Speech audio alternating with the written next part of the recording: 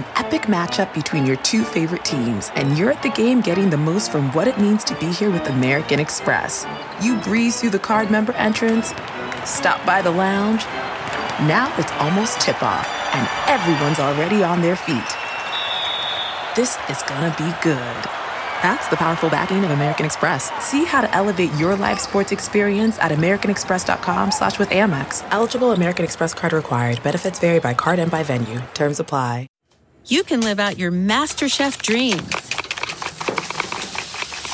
when you find a professional on Angie to tackle your dream kitchen remodel.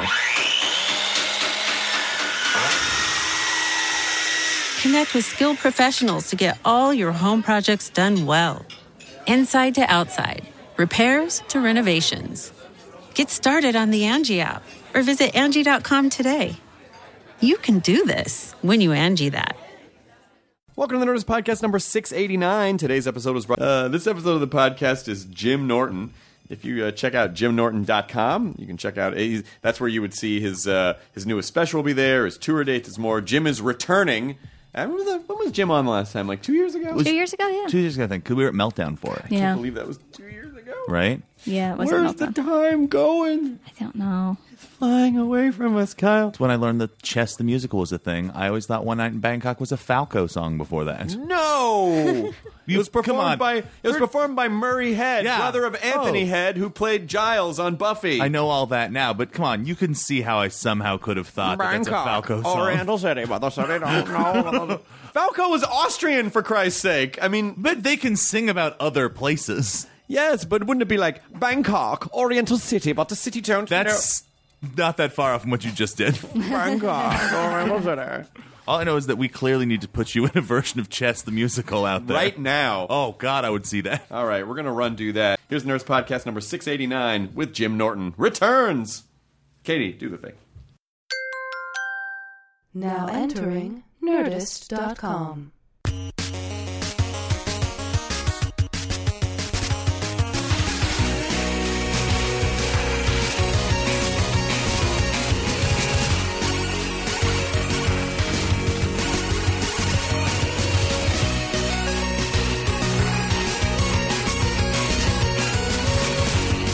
I haven't seen you in not a suit in a long time. This is my normal wear. Yeah. Just t-shirts. I apologize for being late. It's okay, buddy. I finished the last podcast and I had to go put contacts in because my eyes were killing me. Yeah, no And problem. 6 months in, I'm still not good at it. It takes me 10 fucking minutes. Are you only doing it 6 months? Yeah, I've only been doing it about 6 months, and it takes me 10 minutes. My left eye, no problem. My right eye does not like the contact Yeah, I lens. dealt with it for years. What, did you get surgery? I did eventually get surgery, yeah. I've had it, now I kind of need contacts again, I think. Or would you just get surgery again? Is that an Nah, option? my left eye has a thing in it from an injury, so I don't even know if I can get it the second time. They almost didn't do it the first time. But it worked out okay. Yes. Is it true that someone said, oh, you just go blind for like a second? I'm like, that's a second too long. I'd flip. Yeah, you actually, it goes black, and you know what they're doing because they tell you they're folding down your eye, the outside of your eye. You feel pressure, it doesn't hurt, but it is very, very odd. You hear like, duck, duck, duck, duck, duck, duck, duck, duck, duck, duck, duck, duck, duck, duck, duck, duck, duck. It sounds like machinery, and that's them correcting your eye. It's a very odd experience. They won't only do both at the same time. They won't do one and then the other. It's always both at the same time. Did they put you on Valium or something to chill you out? Oh, yeah, you're on something. And plus you have drops in your eyes, and, they prepare you for it. And I knew so many guys that have done it. I'm like, I'm going to be okay. Yeah. But I still see halos around at night. They told me that could be a side effect, and it was. Or if I'm driving, I see a street lamp, I'll see like a halo of light around the street lamp. Oh, wow. You can't, and that's never gone away. So, Jim, that's where angels are. Yeah, that's what I always tell myself. It's just an angel. It's not that doctor I want to smash in the mouth. How's everything? What are some big changes that have happened since last time you were on the podcast? It's been like a year and a half. I mean, It has Opie been. and Anthony show broke up. I would say They did break up. Yeah, that was a big deal. That was a big one, man. Are you tired of talking about that, or have you talked about it a lot? No, I don't mind. I mean, it was. I've talked about it, but it's like then those guys 6 months ago, Ant got fired for those tweets. So that was the breakup. Was Anthony's firing, Right? And then they were both continuing on their own way, and it started to get like a little tensions. Like Opie would say something over Twitter, or Ant would respond, and neither one of them were trying to hurt the other one. sometimes you say shit, and when both people are on guard, you interpret something somebody else is saying as a possible. So I think both of them started going, what does that mean? What does that mean? And then the tweets got a bit more direct, and the shots fired were a bit closer to each other. Right. And then, I think Anthony finally said something on his show, and Opie responded. And somebody compared me to the kid Billy in Kramer vs. Kramer, watching my parents fight. But it wasn't that uncomfortable. I mean, I know those guys had tension behind the scenes, so I mean, I was okay with it. I'm so used to conflict that them arguing or whatever, I could sit there and be okay with it. Yeah. I felt bad because I love both those guys, but it wasn't like, oh my God, what do I do to stop it? Right. I just kind of sat there and Just sit back out of the way. Yeah, I mean, I'm not that codependent where I'm going to try to fix it. It's like, let them emotionally vomit. Did you, and for lack of a better term, get a promotion on the show? No, I didn't want one. I got a raise, but I get a raise every couple years. Whenever we go back for contracts, I've always gotten a little bit bump, and this bump was exactly 10% more than I would have normally gotten. So Okay. a slight raise, but not some giant jump in money. Right. And I certainly didn't get Anthony's money. And they're not calling it. They call it Opie with Jim Norton when on the pad data.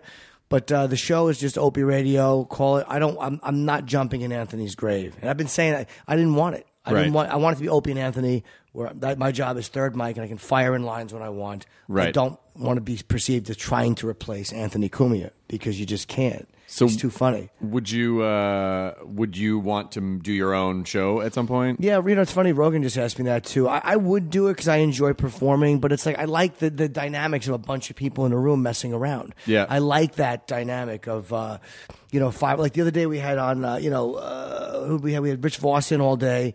And we had then Louis came in for a while, and we had an astronaut come in. This guy Chris Haddonfield. Yeah, Chris Hadfield. Yeah, he's been on the podcast. He's fucking amazing, Canadian. A brilliant guest. And Louis just stayed and was asking. Everyone's like a little kid around an astronaut. You just want to ask the spaceman questions. We're all dopes compared to him. So that dynamic of just guests asking other guests questions almost reminds me of British television, like Graham Norton. Yeah, exactly. Oh, that's really cool. Yeah. Well, also. I can tell you from a lot of experience that when you have to drive the show, you don't get to be as funny because you have to keep the show on track. Yep. So when people comment, on Reddit or they're like, "You're the least funny person on the show," I go, "Yeah, I know, because I got to keep the show on track." You got to drive the machine. It's so much fun to just I can just lob in shit whenever I feel like it. That's exactly what it is, man. And I like being able just to fire in lines. If I want to check Twitter, I can because Opie's talking to us. It's a much more relaxed thing. But when you feel like when it's all on your shoulders. Like, okay, I'm so concerned now with what everybody else is saying. Is this interesting what you're saying? Is this interesting what you're saying? But if I'm just, firing in lines, I don't care if everybody else is bombing their faces off or boring the audience. It means nothing to me. What are you doing in Los Angeles right now? Just promotion, and I go home tomorrow. I got a special coming out the 24th of April. It comes out on Epix and Netflix 3 months after that. So I'm just out doing promotion. Are you happy with it? I'm very happy with it. Good. Yeah, I'm happier with this than anything I've ever shot before. I like my pace and my cadence in this one. I feel relaxed in it, and I defend Anthony, and I just like where it went. What do you think has changed since your first special? I'm less needy. I think, you know what I mean? Like, you get less needy as a performer. Sure. Like, I'm more comfortable in my opinions. I'm more comfortable being funny. I'm more relaxed on stage. I just feel like I'm a better comedian than I was then. You know what I mean? I'm talking about I talk about fucking a little bit in this because I'm dirty. Sure. I do a bit on another strap-on bit. It's amazing. I've closed 2 out of my last 3 specials with true strap-on stories. You know what I mean? You know how awful that is? They're both true. Well, I mean, your brain is obviously trying to express something. Yeah. In the strap-on. Yeah, both of them are true, and both of them happen on opposite sides of the country. And it's like I like talking about that stuff because I like exposing myself. Yeah, that's part of the fun of stand-up. It's like you just get to say things that no accountant could walk into his office and say. No lawyer could walk into his little office and talk about the things that we can. And that's just what's so fun about this job. It's good. Yeah, but there's also there is a sharper side to the blade these days though, like if things you say get taken out of context or whatever I guess it doesn't. But for you though, I feel like you could pretty much say whatever you want because it's just kind of the the persona that you've crafted. Is that I feel like you could get away with saying anything because we're like, yeah, fuck you. This is who I am. Yeah, I mean, it depends. Like, there's certain things. Like, I was attacking online anonymity. And people were like, what, just so we can get fired like Anthony? It's like, yeah, but I say things as myself, and it's my job, so I have leeway.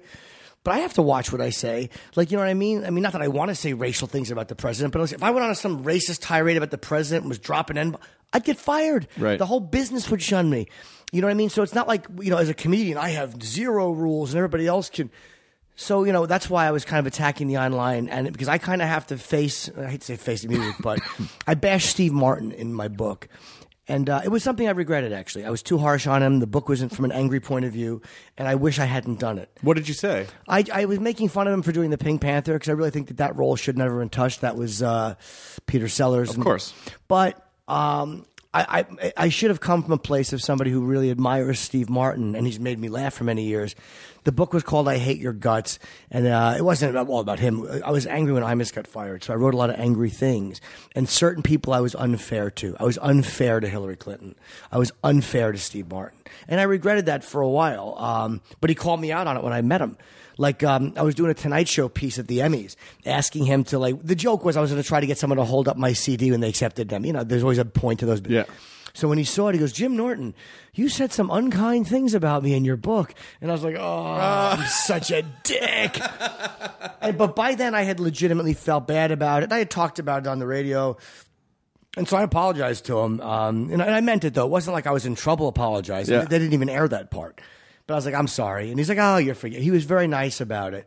But I had to have that embarrassing moment because I shot my fat mouth off as Jim Norton. Yeah. He found out about it, and he called me on it. I mean, you're talking about accountability. It's just like most people are not accountable for anything that they say anymore. And in certain cases, anonymity can be a good thing to protect people if there are things that they legitimately need to protect for their welfare, for their... But there is a thing that has emerged, which I call weaponized anonymity, where people use it as a weapon, where they're basically like, I'm going to say whatever I want, and I'm going to basically attack everyone, and that's not using it to protect your community. That's just using it to create sadness and chaos, and I don't know if that's really great. That's a great way to put it. Weaponized anonymity. It's really smart because, like, I understand that, like, if you're a cop and you hate the mayor, you think he stinks and he's messing with police pensions. It's hard to go on and go, hey, I'm Officer Norton and I hate this mayor because that's or my police captain I think is corrupt. Or these are things that could really legitimately hurt your job, and I think anonymity in those cases, we get it. But there are times, like you say, where people are just attacking other people, and they're not trying to use anonymity because they think there's going to be a real penalty. They just like the idea that they can say whatever they want and have zero. And they got mad at me on Reddit the other day. They're like, "What would you be mad if they say complimentary things to you? How come that's not invalid?" And it's because, well, the difference is they would say that to my face. Right. They're not trying to say something that they wouldn't say if they met me. People come up and go, hey, good job or whatever. But no one has ever walked up and said, hey, I'm so-and-so from the message board or the Twitter. It's more Twitter than anything. Because there's people who I've met who I've known who their message board names were on this old Opie and Anthony show, and they didn't know I knew. And I knew the stuff they used to say about me. And they were so friendly when we met. And I was always just completely cold to them. I never let them know why. And there's one girl who I still see today. And it's years, and she has no idea why I won't acknowledge her. It's so great. She's in the room interacting with everyone, and I will not acknowledge that there's a human being talking or sitting next to me because I know who she is. And she's not being consistent. She's not being consistent. You wanted to come and motherfuck me. That's cool, but then don't just be nice to me. Right. But then again, I got called out on it, and I had to deal with the embarrassment. But you dealt with it, and you apologize, and that's, in a civilized culture, that's what should happen. Hey, you know what? I said a thing, and if you still felt that way, you still have the right to go, you know what? I feel that way, but, I'm not trying to be I feel like there are ways to express discourse without... Because I think when people say the worst thing they can think of, and then they get mad at you because you can't take, being criticized. Right. Like, well, that's not... I can't do anything with that. You're just spewing hate, And I think, like, the couple days after my dad died... Some dude on Twitter was saying really awful things about my dad being dead, and it was just, And that's where I really started to feel like, maybe everyone shouldn't be. I mean, that's not, because I just feel like if he had any accountability at all, then he wouldn't have been able to make fun of my dad being dead. You know what I mean? Like, he wouldn't do that. And that, to me, I just feel like, and I don't know if this is a popular opinion, maybe not, I feel like that's cowardly. It's cowardly to take shots, like to take those kinds of shots and know that you don't have to be accountable for it. That's not brave. Yeah, and it's not always, they raise that. You're absolutely right. It is cowardly. And the cowardly thing is because you're not saying things that are always going to get you. Like, you can go on Twitter and tell Jim Norton that he sucks. What do you think, your boss is going to fire you for that? No. Jim, I don't think you're funny. I don't like your act. I think that the show stinks since Anthony. All of those are fair opinions. I've been told all that stuff. But if you tell me as your name, no one's going to fire you for that. So don't lie and say you're scared of losing your livelihood. No, you're not. You're not scared of it because, you're not. This is not the Chinese government. You can tell Jim Norton he stinks and no employer will care. they you know what I mean? A lot will be inclined to agree with you. They just want to do it, like you said, without any without having people look at them and go like, wow, you thought that? Or you said that to somebody, their father died and you went after him and made fun of him. Everything I said in my book, some of which I regret, I have to be accountable for. I said it, and I just got to deal with the embarrassment. Because like Steve Martin is a very powerful guy in our business. Now, I don't think it's hurt my career at all. But I mean, like, that is a guy who could have hurt me if he wanted to. He absolutely could have some influence on things I do. Hey, I had to take that chance, I don't regret bashing Al Sharpton. I don't regret bashing a lot of political figures. Steve Martin I do, and kind of hell I felt that. I don't know. I mean, this just because of the nature of that I get very busy and I only get shreds of things here and there. I don't exactly know what happened with Anthony. All the sort of... what I was able to glean from the little bits of the news is that he went on some kind of rant and it was racial, but then I don't know what happened. I don't know if he was drunk or ill or if he was. I mean, I have no idea. I don't know. I just know that like something serious happened, but I just didn't devote time to learning what it was because weeks go by and all of a sudden I'm like, oh my God, it's the middle of 2015 just because my days are so crazy. Sure. Anthony was in Times Square one night late. It was probably 3:00 in the morning. And I didn't find this out till the next day. My ex texted me. And again, he became a photography buff in studio even. He had a camera and he was just photographing everything. And so he was out one night taking pictures. And he was taking a picture and there was a black woman walking away. And he showed other pictures from that night. He had caught white people in photo. He was just doing that. And he wasn't being creepy or taking an upskirt shot. And I guess she heard the click of the camera and got mad and came back. And she said something to him. And he took a couple of photos as she was coming back angry. But that wasn't the original picture. And she's like, you white motherfucker. They started arguing. And she punched him in the face. And she hit him... He says between 8 and 10 times. He said he just put his arm up and kind of defended himself. And he says some black guys came out, and then she kept. Oh, this is what he said she kept doing too. Like as she's hitting him, he's got his arm up, and she's like, "Don't touch me! Don't touch me!" Almost like putting him in a position where people are going to gather around. And then people came and watched, and of course he wasn't touching her. So he went home, and he said that I guess he just freaked out. He started tweeting, this savage attacked me and blah, blah, blah. And he didn't drop the N-bomb, which is, the ultimate. He didn't say that, but he tweeted about 10 or 15 things in a row, which when you look at it, you're like, I wish you hadn't said that one right after that one. Right. That would have been cool if it was a few days later, but I understood in the moment. And he showed me a photo of his face. Like he really was attacked. It was just certain things were ill-advised, but I didn't think he should have been fired for them. The reason he got fired, and this is what I attack in the special, is the press in our country is so predictable. They take the angle of shock jock says mean things instead of guy is punched in the face and shows a nonviolent reaction. Because Anthony has a gun. He always carries a gun. He was allowed to. He didn't pull his gun. He didn't hit her back. He took the physical assault and went home. And the worst thing he did was tweet about it. Like, it's just the opposite of the way you're raised, where you're taught that your actions are important and what you say means nothing. But now it's your actions are irrelevant and what you say means everything.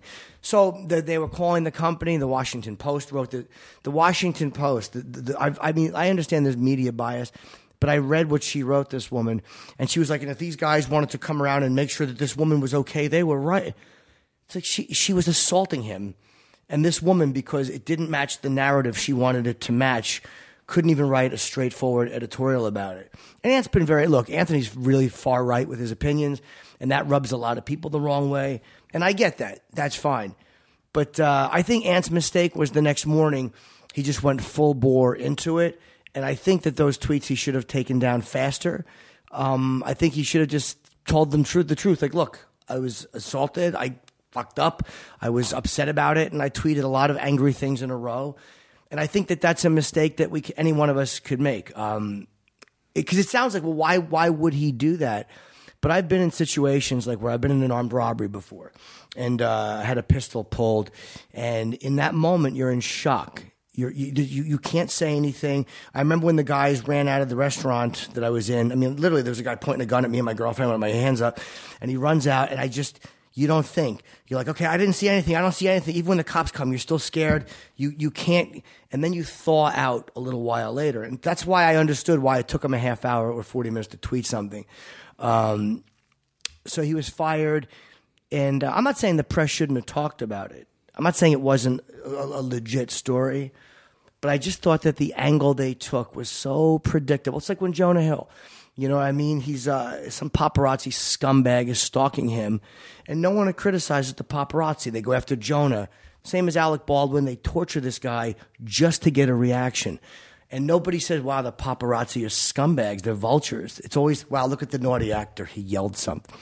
So kind of that's what happened with Ant. And, it's a shame. It's a real shame. And I've been very defensive of Anthony.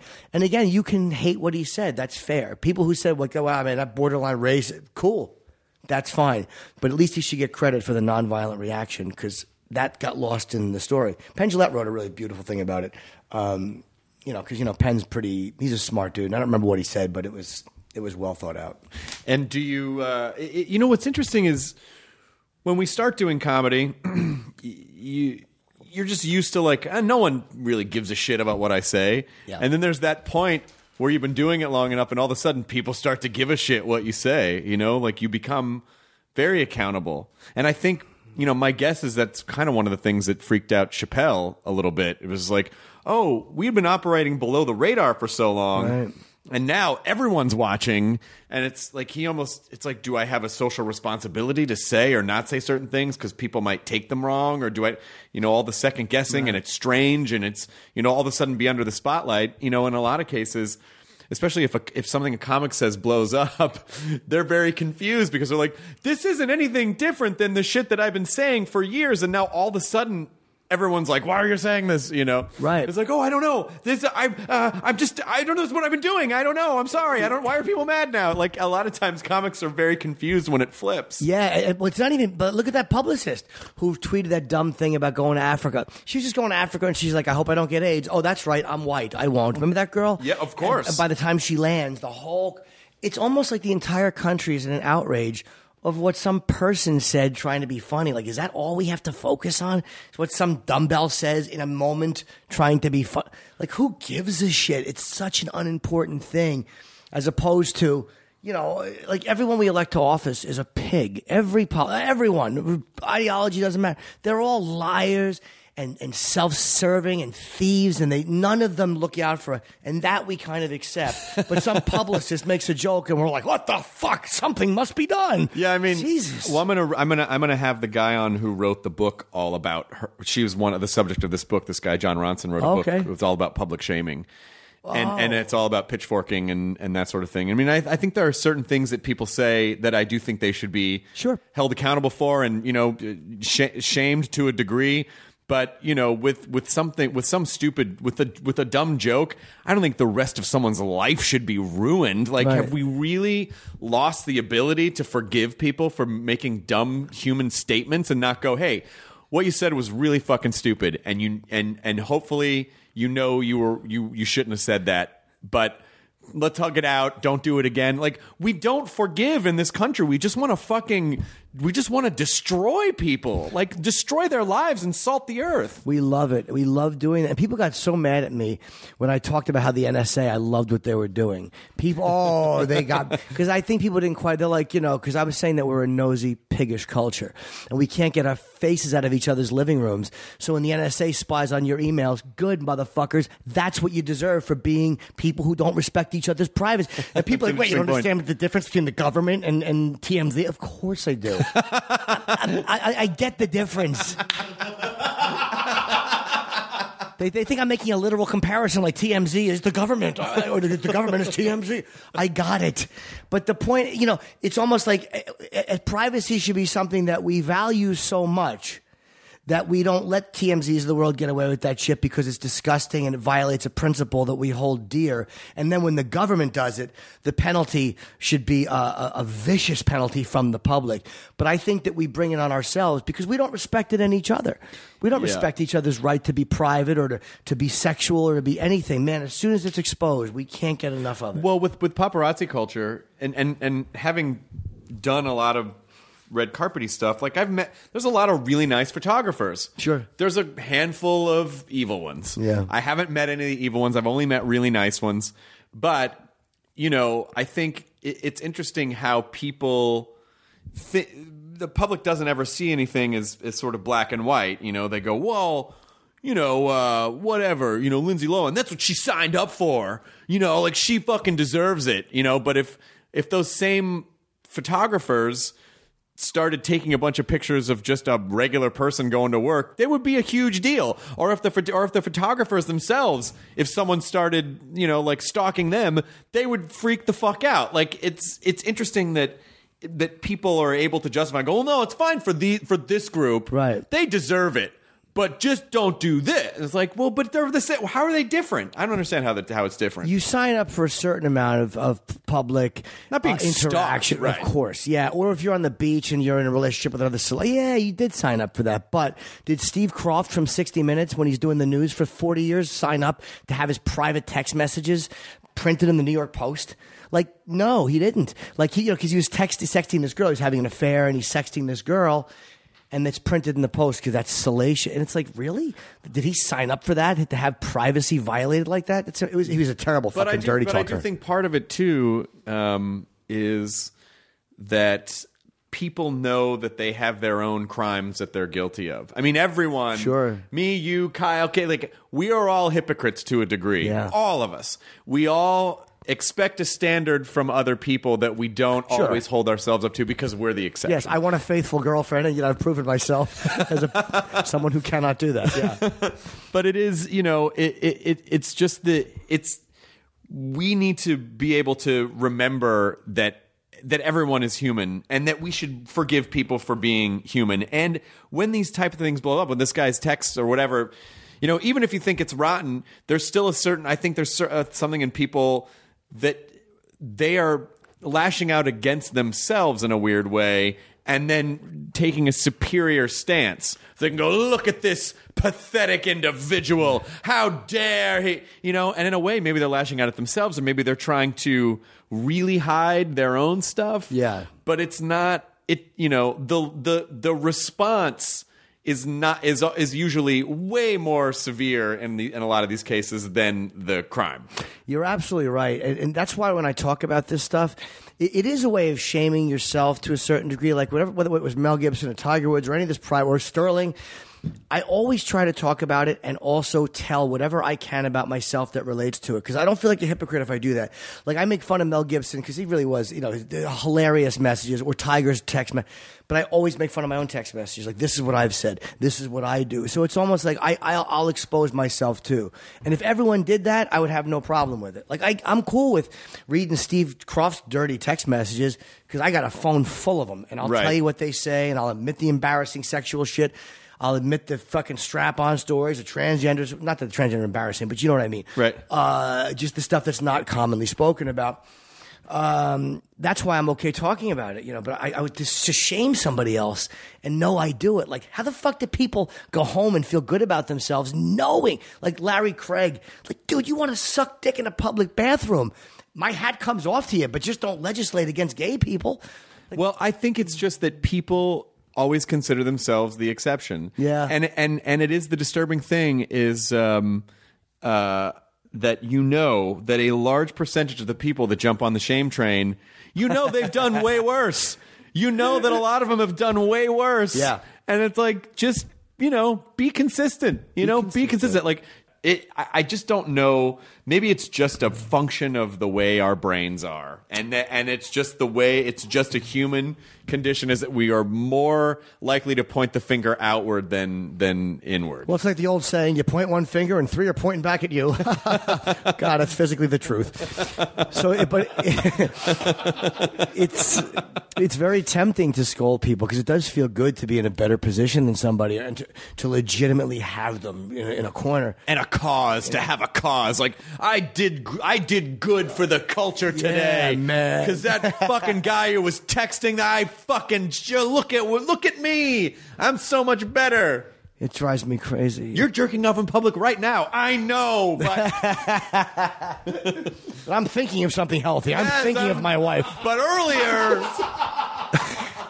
when you can make Katie laugh that hard, that's what I really. That's. I don't know why it's so much fun for me. Like, you have become a benchmark on the podcast now, Katie. Like, if something can make you laugh, it delights me. It absolutely delights me. You're probably very jaded. You've heard a lot of people talking, especially second one. I hear you. You hear it's just yapping all day. I mean, Katie, she produces most of our podcasts at Nerdist and all of this one, and listens to everything and hears everything and sees everything, and she's almost achieved like entertainment reporters critic status, where it's like they've seen everything. Are they really the best person to tell you whether or not you should see a movie? Because they watch movies differently than most people do. Having seen everything, Katie has seen everything, so when she laughs, it's like, hey, we surprised the Queen. She's really the heart and soul of the podcast over there, Katie Levine. You always have a project going too. I've used you as an example. You're always working, man. Like it's like you have at midnight, you got to talk to you. Like you're always doing a bunch of the podcast. It's like, fuck, I admire that a lot. The ability to do different projects and not just be stuck on one project.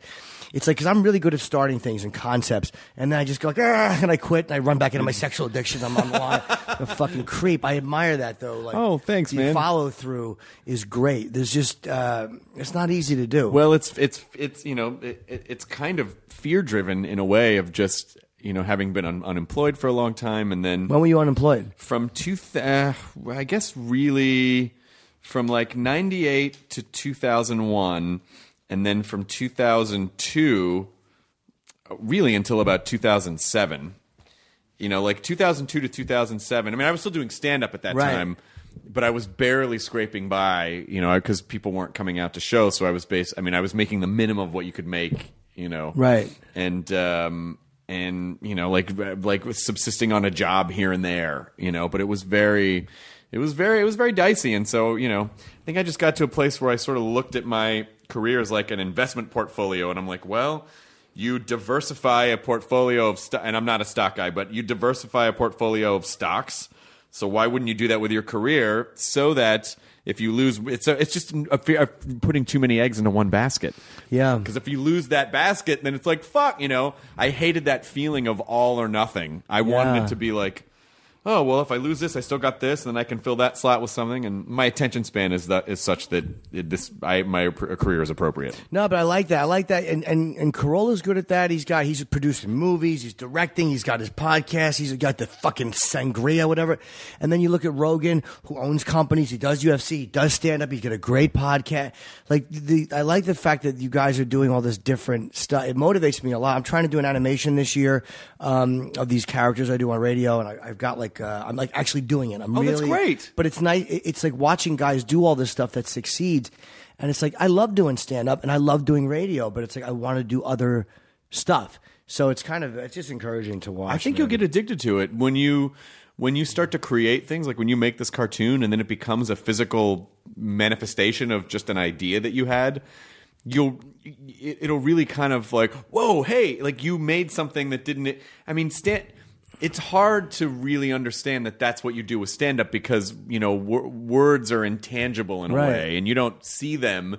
But there really is something about seeing the physical result of a thing that was just a synapse in your brain firing that I think you'll just start to do it more. Writing has done that for me. Like when I write, like I've written 2 books, not in years though. Like the second one was 2008, and it's been that's almost 7 years ago. And it's like I want to do another one, but I just can't motivate myself to pick a topic. I was going to do one about relationships, like a parody of a relationship book, because I remember my ex-girlfriend she was on the toilet and she was shitting, and she was reading me the riot act while she was shitting, and she had no idea. I'm listening to her and I'm transcribing everything she's saying, because her ability to brutalize me from the toilet, I'll never forget that. She was fucking on the money too, killing me.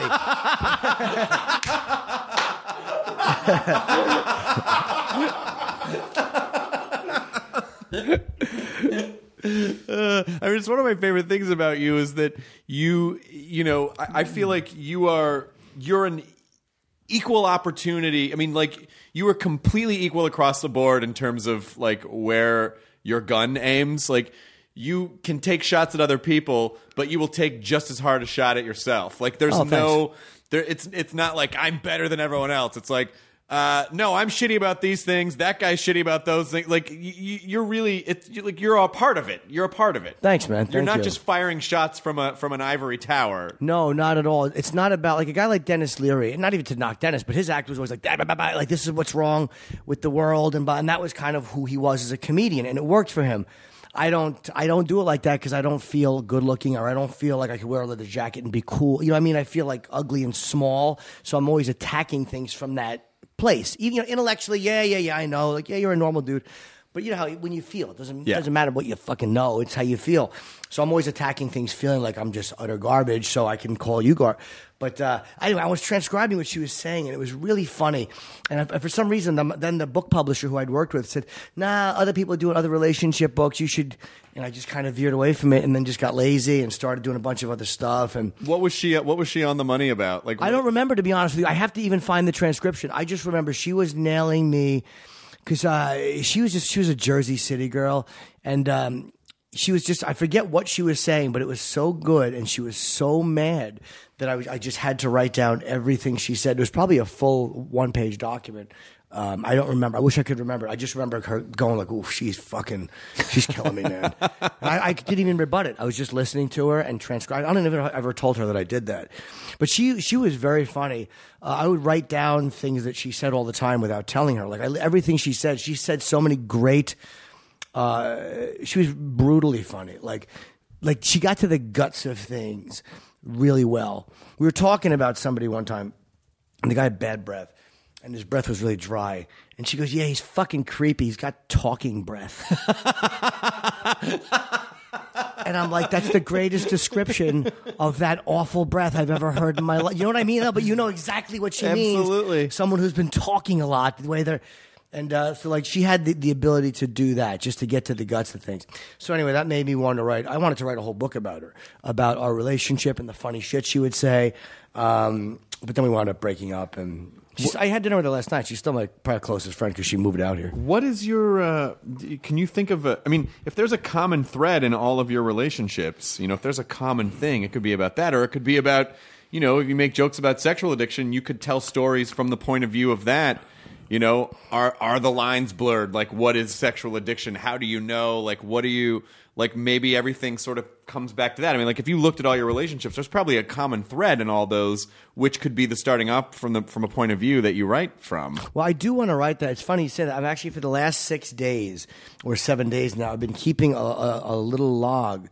I'm trying to break the addiction. I'm trying, like, to no pay for sex, not, like, dirty texting. That's a little bit harder, like porn or masturbate, or all these things I get caught up in so crazy. And I'm like, okay, let's see what you're like without this stuff.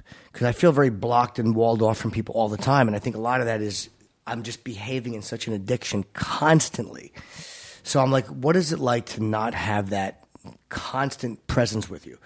So I'm 5 or 6 days in. And last night, going to bed, I was intriguing a little bit with some girl. Just intriguing, nothing crazy. But I felt it start. I felt that fucking motor revving up. and I'm laying in bed. And I didn't bring my other computer with me. I only have my good boy computer. I have two laptops. I have a good and a bad boy laptop, and the one I have with me I can open without shame. On a plane, you can rip it up in front of anybody. Yes. Do you know what it's like to open your laptop and have so many little folders? You're like, oh my God, what's the title of this one? What's the title of that one? Oh my God, my search history. If I open up that email, is the wrong email address going to pop up? None of that on this computer. This is the first time I've ever done this. So last night I had the urge to act out. I thank God I didn't have that computer because I would have been on Eros getting an escort. So I'm laying in bed and I'm feeling like I'm crawling out of my skin. And I'm like, it's not in your dick. Like, you're not turned on. I don't have an erection. I'm laying there. It's in your stomach and your chest. So you feel the compulsion of it as opposed to the sexual satisfaction of it. It was not a real sexual desire. It was a desire for something. You ever see In the Line of Fire? Of course. With Malkovich. One of the best lines ever that describes some type of addiction. It's Clint Eastwood said, why are you doing this? And he said, to punctuate the dreariness. And there are times where you're doing something just to feel something, to break through this nonsense or this fog. Sure. Sometimes just acting out punches through that. But I think, yes, I completely agree. And I think your body, we have a certain economy of energy, that we're not infinitely energetic. Right. There's a conservation of energy. We have a certain amount of energy that we recycle throughout our lives and throughout the day. And I think the older you get, the more things you set on autoplay, because then you don't have to think about them. So you start, I think a compulsion starts as something like to punctuate the dreariness, and then it becomes an easy go-to, and then all of a sudden it's a habit, it's a pattern. Right. And so for you to be able to recognize, this isn't a real... Most of the time you go, this is a real directive that my brain is sending out, and I have to respond to it because this is a real thing. But to even be able to say... This is a separate mechanism that's not what I think it is, and I recognize it as that alone is so empowering and can stop you probably from engaging in that most of the time, just even knowing that that's just something firing in a pattern. Yeah, it does help to be able to recognize it, to think it through. Because what happens is the distraction comes. Once I'm in that mode, I can't concentrate, I can't read. I'm trying to read books. Man, how do you say his name? Chris Hadfield? Hadfield, sorry. Yeah, he had a great book, Astronaut's Guide to Life on Earth, and I read a piece of it, but I couldn't get through it because I'm busy. We were interviewing Johnny Rotten at the end of the month, and he's an interesting guy. His book is actually great, but I can't get through more than 3 pages without going on the phone. It's this constant... Last night, because it started again because of this, I just kept checking the phone. Is that next text? I'm trying to watch the chess thing. We talked about chess. Was Anand and Carlsen played this match. So I just like to watch the analysis of it. And I get it, but I can't comprehend why. It's just fun to watch. It's like somebody watching them run real fast. Yep. I know how they do it. Their legs are moving, but I can't do it. But I enjoy watching analysis of chess games. I really love it. There's one guy who does brilliant ones. I think he's on chess.com, but I hate the way he says pawn because he goes the pawn. He moved his pawn this way, and I want to fucking pull my hair out. It's a pawn. It's a pawn. It's not a pawn. But I was doing that, but I couldn't even enjoy it. I kept pausing and going back to the phone and seeing. And today I feel a little bit better. I feel like, okay, you just breathe easy and don't do it. But it's such a companion. I want to know, like you said, it's firing automatically. What's it like? Yeah, I know it's hard, and I know that, it's good. And a lot of times it starts with that question of like, well, what if I didn't? What would that be like? It just becomes from getting curious, as opposed to, I think a lot of times when people are trying to tackle addiction, they go, God damn it, I should do this, and I'm a fucking moron because I have and then once you have that self-talk going, then you're beating yourself up. And then of course, what are you going to want to do? Well, now I want to do the thing because I want to feel better. You know what I mean? Like I've already called myself a piece of shit, so I don't have enough worth. I might as well just do this thing. But I think if there are places where you can reassign the empowerment, the inciting empowerment moment, as opposed to I can go get an escort or I can do this, but going, hey, I could do this and I didn't.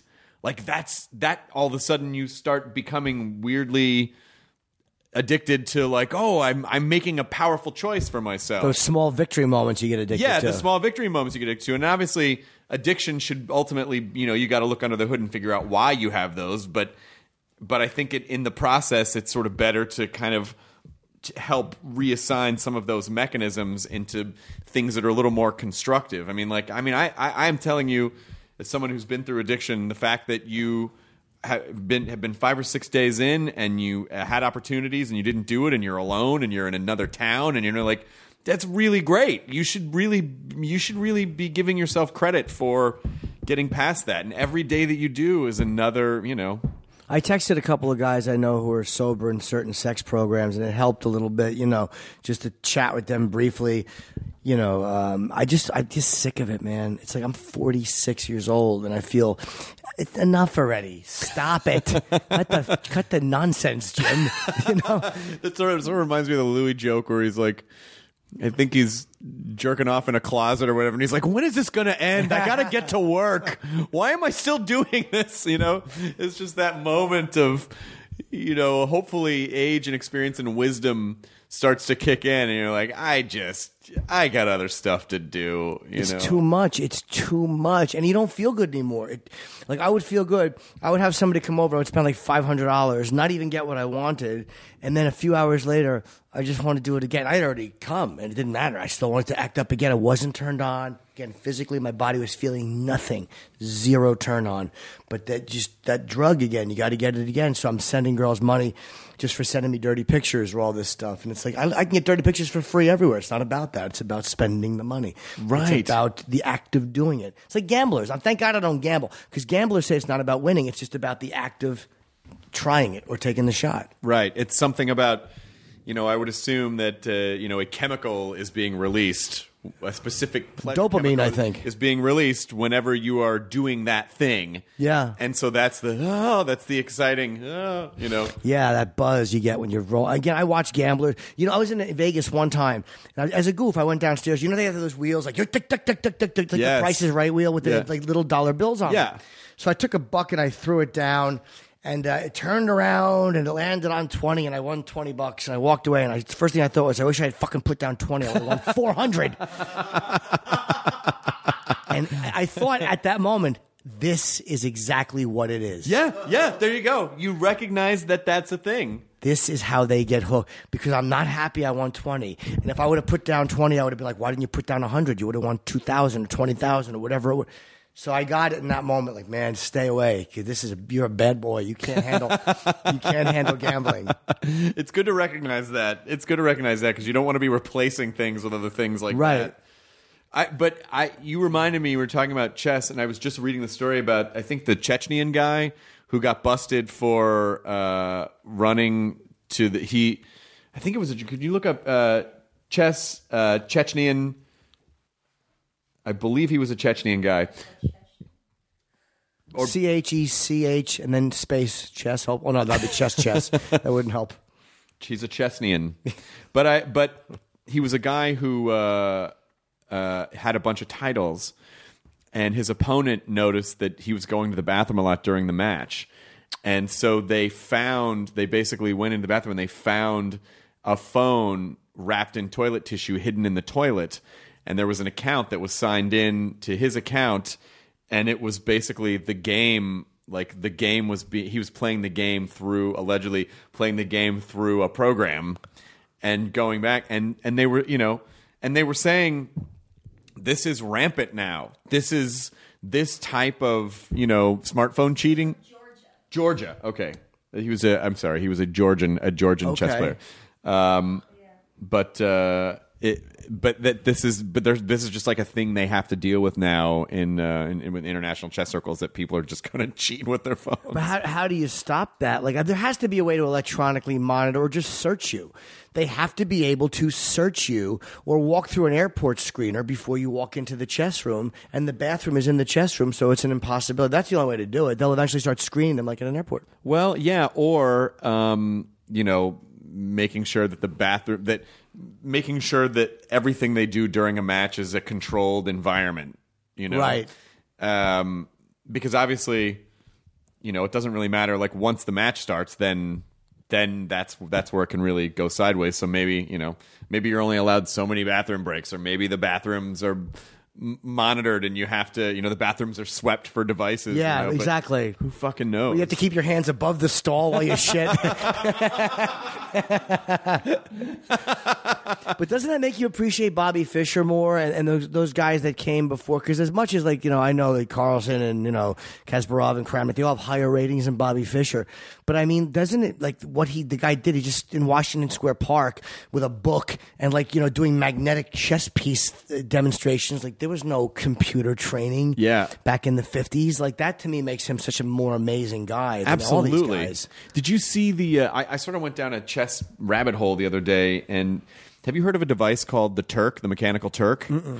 There was a device in the late 18th century, and I think the last one disappeared in the mid 1800s, but it was basically really fucking creepy looking. But it was a mechanical guy at a desk, and it was supposedly this mechanical marvel at the time. But this essentially robot would play chess against you, and apparently he beat he beat Napoleon. This machine beat everything. And what they figured out was that it was just a guy hiding in a desk. They just had different masters hiding in this desk, and I guess awesome. no one figured it out. But the way that the thing worked, you could see some exposed machinery, and then there was a guy inside with a candle, and it was rigged so that he could breathe. And when he would move then the arm would move and pick up the piece and move it, and it would make this clink, clink, clink, clink, clink, clink, clink, clink, clink, clink, clink, clink, clink, clink. They're really, and a guy reconstructed one, and it's really fascinating, and it's so creepy, but it's funny that that at the time no one was like, oh, there's probably a guy in there. They were just like, wow, I guess someone built a chess robot. Do you know how many embarrassing conversations or things that guy must have heard? People not real. I think Napoleon's mumbling how fat Josephine is getting. Wow, that's awesome. Because the computers, it's funny. These guys are so good because that's I guess there's a certain level you can hit, but I think now they said the computers do beat even the grandmasters. I don't know if they can beat Carlsen or if they can beat the top 5 guys. Vishy Anand annoys me. I know he's such a great player, but every game I watch, just Carlsen is kicking the shit out of him. It's can you beat this kid once? What are you doing, Vishy? Choking. Have you ever had Carlsen on the show? I've never met, to my knowledge, a grandmaster in chess. I would love to interview him.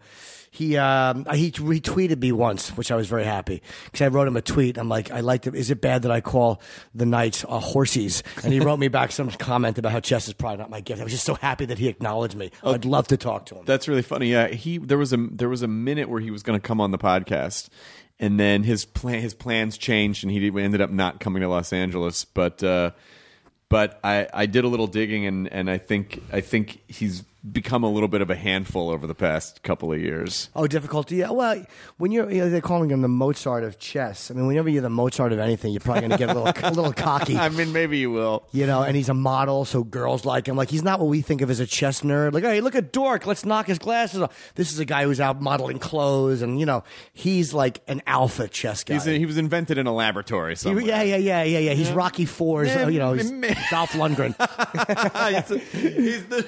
he's the Dolph Lundgren of Mozart's of chess. Yes, he's the Drago of chess. But that's a guy I'd love to meet. I'd like to interview any of them. There's a black guy who's a GM too. I think he's I forget his name, but I want to say he's from New York. I would love to Maurice Ashley. Is it Maurice Ashley? I don't remember his name. But any of those guys, I think he's an American, so I'd like to talk to him. I almost, maybe in a way I kind of understand why. I mean, if you're Magnus Carlsen and you operate, I mean, clearly his brain operates computationally above 99% of the people on the planet.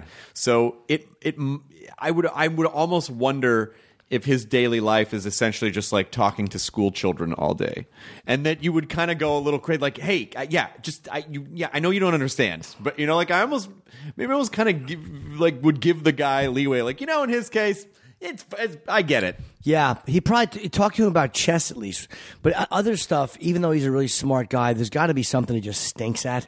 And I would love to know what that is. There's something he stinks at. The javelin? He's probably not good at that. Maybe physically he's not that good. Free diving? Maybe he's not a good free diver. We'll find it. Yeah, he keeps forgetting to make sure there's water in the pool. We're gonna find your hole, Carlsen. That sounded bad. You know what I meant. We're coming for you. How heartbroken were you when he? I hear though he backs out of a lot of press, but again he may get other press, and he's probably arrogant as he should be. I mean, it's hard. You have to be arrogant to sit across from a guy who's almost as smart as you are, and who can beat you. Because any of those guys can beat each other, but to sit across from that guy. Bobby Fischer was a liar. He said, I don't believe in psychology. I believe in making good moves. Bullshit. You believe in psychology. Well, you have to. You can't not play chess and understand. I mean, like, because that's part of how you, it's not just the mechanical game of going, you move here, I move here. But like, you have to take into account the other person's state of mind, where they're at, what types of choices they normally make, maybe what, I mean, there's so many other things that you have to take into account when that's why I can't really play anymore. It's too overwhelming for me now. I could never play on that level. Like, you were a tournament guy. I never went that far. I just love it and enjoy it. And like I'm obsessed with old Fischer interviews. Like this one he did in a park where he's just sitting on a bench and he's just so cocky talking about Spassky. And I was amazed by that. It's only like a 2-minute clip, and I want the whole interview. I really can't find it. But it's so interesting because the guy's talking about, are you scared of Spassky? And he's not, I'm not scared of Spassky. He's scared of me. And it was so interesting to hear this. He was still a challenger, and he meant it. Like the ability to be that confident about something so high level and so high pressure and so hard to do is what makes all of those guys awe-inspiring. But is it any different than what, I mean, I understand the mechanics are different, but is it any different than what you do in terms of, you know, if someone's like, wow, you know, Jim, before he went on stage, he just seemed so sure of himself. I don't know. I mean, I don't know how anyone could get up there and be like, yeah, I'm doing stand-up. This is what I do. What are you talking about? Why is that hard? It's not hard. I mean, I do it, you know? But can you imagine if they put you against Dave Attell and they said, okay, you and Dave are going on stage now, but you meant it, and you go like, I'm not scared of Attell. My jokes are better than his, and he knows that, and I know that. And like, people go, I wouldn't say that, yeah. That's what I mean. That's the amazing part. No, I understand that. It's just this, the one interview that I found of Carlson was written, and, you know, who knows? I wasn't there. I don't know the guy. I don't know the guy who wrote the article, but it was written from the point of view of a guy who was a reporter who was a fan of his that essentially kind of had his heart broken because Carlson was kind of dismissive of him in an interview. Sure. But, you know, again, like I'm always willing to give people the benefit of the doubt on both sides. But I don't know, when I read that, and it kind of made me feel like, oh, now I really want to get him on. Now I really want to get him on the show. So, I don't know. It'll probably never happen. I wouldn't care if he was a jerk. There are guys that would hurt me if they were jerks. Musicians, guys that I've idolized for a different reason. But a guy like Magnus Carlsen, or again, Kasparov, or any of those guys, if they were dicks, I'd be okay with it. Because that's such a different mentality than anything creative. So I don't know what you're supposed to be like when you're that bright and that good at, like, can you see a chessboard in your mind? I can't. There's a scene in Searching for Bobby Fischer, which Bobby Fischer was not pleased at all. They didn't even give me any fucking money for that. I love that movie, though. I did too. Where he knocks all the pieces off the board, yeah. And he says, like, okay, Josh, now, like, he makes the kid envision the game. Can you see it? No. Well, how about now? And he's actually come into the Comedy Cellar too, Josh Waitzkin. He's I heard he never even got GM. He's like a master level player, but he was never the guy that they thought he would be. Oh, really? He was a great player, but not like, you know, a world champion great.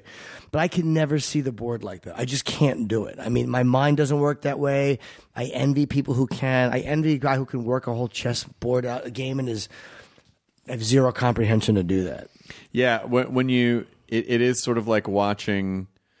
You know, when it's that scene in Amadeus where Salieri is talking about how he's basically slowly killing Mozart, but then Mozart is writing his own Requiem while he's slowly killing him, and he's saying that Mozart's just like laying out all the notes, and he's like, it's like dictation. And when you can hear someone talk about a chess game and they go, you know, they say it out loud, but they do all the notation. They're like E24, DT75. Like when they do all that shit, that kind of blows me away. That's like, oh, you're just saying notes. You're just saying music notes now. But to them, it's as easy as you or I memorizing material. Like, but they're doing it every day with a chat. Like when I watch them do that, and they always say take. Like I've watched Anand do it. He'll be like, pawn D7 take, knight E5 take. And to watch them roll through that and to know that they know what it means. Like they understand completely every single thing they're saying. Where I could maybe memorize a game and parrot a game, but I wouldn't comprehend the implications of each one in depth. Right. You know what I mean? I might know, like, don't leave the queen there, but that's as far as, you know what I mean? I have like Davy and Goliath speak when I talk about chess, but for them to have the ability to do that, I want to meet any of them. All those. I've read a book about like Judith Polgar and all these fucking chess players. They're fascinating to me.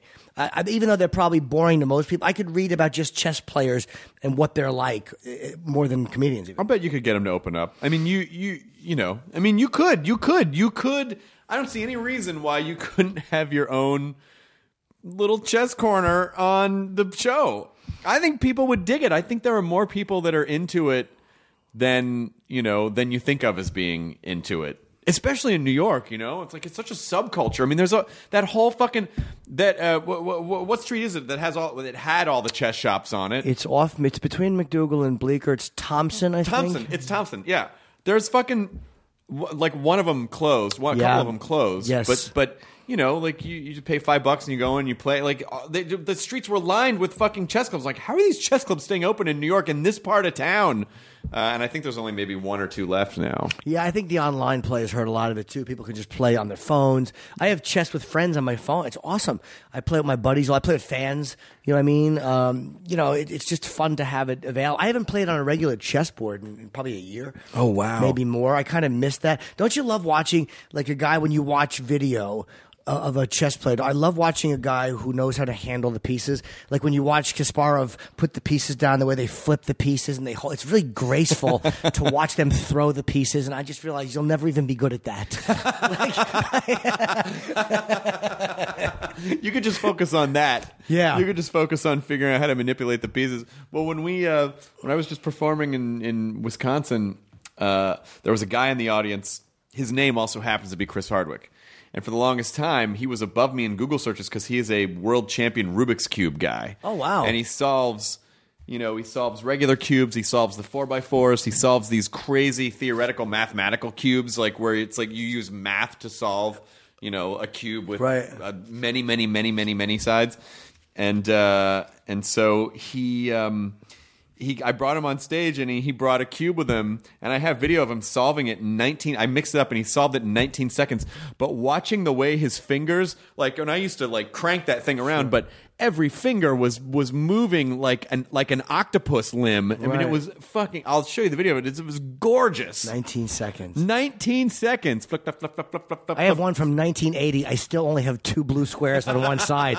An impossibility. You know what someone told me too about chess, and I read this. I think that the question was: are there more like atoms in the universe or possible chess moves? And there are more possible chess moves than there are atoms in the known universe. Wow. I guess I forget what it is squared. When you think about it, I guess a chess game can technically go on forever. Sure. And each possibility multiplies. It's like, you take a penny on the first day of the month. If you double it every day, you have over $1 million.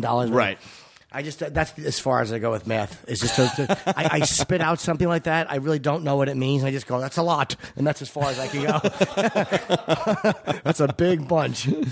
Maybe there's a chess angle for your book or something. Maybe there's something like, without being so literal on the nose, chess, but just something about Yeah. Maybe there's something about your life that is reflected in this in this finite space of seemingly infinite possibilities, like the fact that I sleep with a lot of women who have a lot of queens who have the genitals of kings. I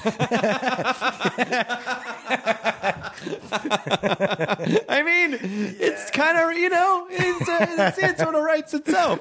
But I think things get really interesting when you start applying a sensibility to a seemingly unrelated thing. Right. And seeing, hearing your sensibility, the lens of Jim Norton fired at chess is really interesting to me.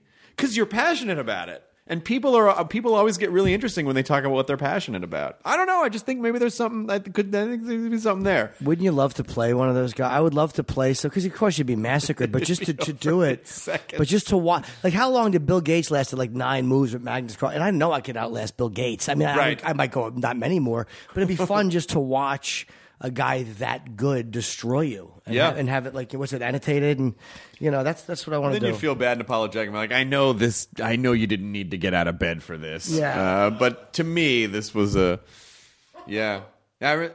positive I told you this the last time you were on, but one of the tournaments I was at when I was a kid was in Crossville, Tennessee, and there was a grandmaster there, and I can't remember his name. Of course, it was a big deal. This grandmaster was there. and he set up 25 boards. It was 50 boards, 25 on each side, so he could walk through the middle of them. And he played 50 games simultaneously, and he just walked down the line Right. and just moved and hit the clock and moved and hit the clock. And of course I lost. And then there were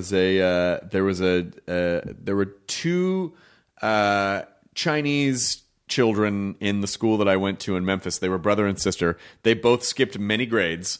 This kid's name was Oliver Ty, and when he was 9 years old, he fucking beat the guy. He was 1 out of 50, but he still. And the fun thing about watching it was, this grandmaster is walking up and down the aisle very much by rote, like, and then watching him reflexively start to move past Oliver's board and take the next step, and then stopping and refocusing and having to pay attention to the game. It was such a wonderful. And he resigned? I don't remember. Maybe he did. I mean, I was 10, 11. But it was a big fucking deal. Like, it was a really big deal. And the fact that I really did just ask an irrelevant question. You're telling the story, and what kind of car did the GM drive? Say stupid. There was this video of Carlson playing to a draw with Kasparov when he was 13. He played him, and Garry Kasparov was not happy at all. You could see he gets up and he's pretty disgusted. But yeah, I would love to play one of those guys. It's kind of fun to do it. I've never done it. I just play Keith Robinson, comedians I know. I'll tell you what, though, as much peacocking as there is in sports, like wrestling, whatever, like watching chess players really. The psychological warfare, I just feel like it's devastating because it's such a deep, their egos are so attached to this thing that is all about their brain and all about how, I would imagine if you are on top and then you start to lose a lot, that it's like, I'm sure some guys just don't recover from it. Or if you get knocked down in the ratings, because now Anand is number 6 in the world rankings, and he was number 1 for a while, then number 2. And I wonder how that bothers you to go from like a certain number down to 10, and you realize, well, there's a lot of guys better than me now. Right. That's got to be, because there's a definite way of judging it. It's not like comedy. It's like, I think you could say, yes, Phyllis. Yeah. There are some guys who are better, but then other times, like, well, it's kind of subjective. Like, whatever you like. It's not subjective. No, you win or you lose. The end. Here's your rating. Here's your ranking, and this is it. There's no ambiguity in it whatsoever. And then I wonder if guys on top. This would be a question for Carlson. I wonder if guys on top start to get that thing where they want to take less risks. It's like, well, now you're on top. Right. Like, do you want to? It's sort of like a boxer thing where it's like, well, maybe I don't want to defend my title as much because I got it and I don't want to risk losing it. I don't know. Do they get superstitious, or like what happens when you get to that point? Yeah, I wonder if that's why. I never know if his name is Kasparov or Kasparov, so I go back and forth. I've heard different pronunciations. When I was a kid, I heard Garry Kasparov. Yeah, I heard that too. But that could just be an American. Version. Yes, Fisher's name for him was not good. It was not an affectionate term at all. And Boris Spassky was the other guy, of course, that got thrown around a lot. Yeah, Spassky. Sure, my cousin George gave me Fischer vs. Spassky when I was a kid, the book. And he explained to me how important Bobby was and what an American hero he was. So I guess that's why even when he went crazy later in life and started hating Jews, even though he was 100% Jewish, he just lost his mind. There's sometimes a price to pay with that kind of brilliance. With Richard Pryor, it was he's an alcoholic and he set himself on fire and he did all this crazy shit. With Fischer, he went, went ballistic. Brilliance plus pressure. Yeah, pressure too. Right, exactly. I forget that. It's not just Einstein alone. It's there's the whole world watching you and people competing with you and coming after you. I know I just mentioned Einstein. He has nothing to do with what we're talking about. I just wanted to mention another smart person so people would associate me with them. But I think in a lot of cases, maybe these guys had some. Maybe they had some baggage going into these situations. I don't know why I'm assuming that they were all emotionally healthy. I know Pryor was sexually abused and his mother was a prostitute, so I already know his baggage. But who knows? Maybe Fischer had some weird stuff too. He was going. Who's that? You ever see that reporter, Jeremy Schott? And he confronts Fischer in Japan at the airport or whatever it is, or in Iceland, and he goes, "My father." used to take you to games, and Fisher goes, yeah, his father was a Jewish snake, and it's a really awkward in front of all these reporters, a very uncomfortable moment. And you could see that this reporter got to Fisher. He got to him. This is when he had the beard, and he was just, We're just like checked out, man. This was a few years before he died. So don't search too much for Bobby Fischer. Yeah, exactly. Because they found him, and boy, did he have a lot to say. It was so much better when he was lost. But this is why I think, this is why I think it's good that, you're trying to tackle this stuff now, and you still have a long life. Like, don't, take care of this shit now, because nothing else that happens is, except for the choices that you make about yourself, are going to make your life better, or it's just like you're still you at the core of it. So, just be nice to yourself. I hope so. I hope you're right, Chris. I hope so. I hope I have a lot of years left. I hope you come back on At Midnight soon, because you always do a great job on the show. Thank you, man. Yeah. I came into town too late this time, but I love that show. And it's amazing how Twitter, man, what a following you have, blows up. It's great to do something and go like, wow, this really does mean something, because everyone's responding to it. Yeah. It's nice, because we don't, it's like being able to go on TV as a comic and not burn through material is really awesome. It's really nice. Awesome. And still get to be you and like funny, but not like, well, I gotta go write another hour again. Yeah. I mean, you're probably in that mode, right? Have you already written the next hour? I'm not an hour in. I taped at the end of January. I'm about 30 new minutes that I'm happy with. Yeah. So it comes out the 24th, so that's about a week. So I will have to take what I got now and kind of go on the road with, say, 30 new minutes. Yeah. And then find the rest along the way. I'll find it. But I mean, I won't do, like, I open with Cosby material. I won't do that on the road anymore. You know what I mean? Right. Because that's just too specific. So there's plenty of fuck jokes I can pull out that I have not burned on television yet. I'm glad that people are more comfortable now kind of ridiculing him in public. Oh, God, yeah. Because in the beginning, the first couple times people made Cosby jokes on the show, people were like, I can't believe you think that's funny. And like, no. As comics, we can't go punch people in the face. The only thing we can do is emotionally cut at them. Sure. Like, you have to ridicule someone that brings them down. Like, we need to bring people down. Yeah. And I always want to say to people, like, did you ever use Hitler as a punchline? Okay, so you think genocide is funny? Like, right. It's like, no, you ridicule, you have to, Mel Brooks, you have to ridicule these people because it gives you power, and it depowers them. Yeah. And these people need to be depowered. Yeah, a lot of them do. So anyway, I'm glad that you're back, and I hope you have a safe trip home, and we'll see you on the show soon. And plug away. Plug Thank away you, whatever bud. you want to plug. Just Contextually Inadequate is the special. It comes out the 24th on Epix and epixhd.com, and in 3 months it'll be on Netflix. I hope people like it. Excellent. Thanks, Jim Norton. Thanks, buddy. Enjoy your burrito, everyone. Now leaving Nerdist.com. Enjoy your burrito. Hey, it's Guy Raz here, the host of How I Built This, a podcast that gives you a front row seat to how some of the biggest products were built and the innovators, entrepreneurs, and idealists behind them. Every week, I speak to someone new. Stories like Justin Wolverton's, a lawyer who just wanted a healthy alternative to ice cream, so he created Halo Top in his Cuisinart. Or Todd Graves, who grew his fried chicken restaurant Raising Cane's into one of the most successful fast food chains in the U.S. All of these great conversations can help you learn how to think big, take risks, and navigate crises in life and work from people who've done all of that and more.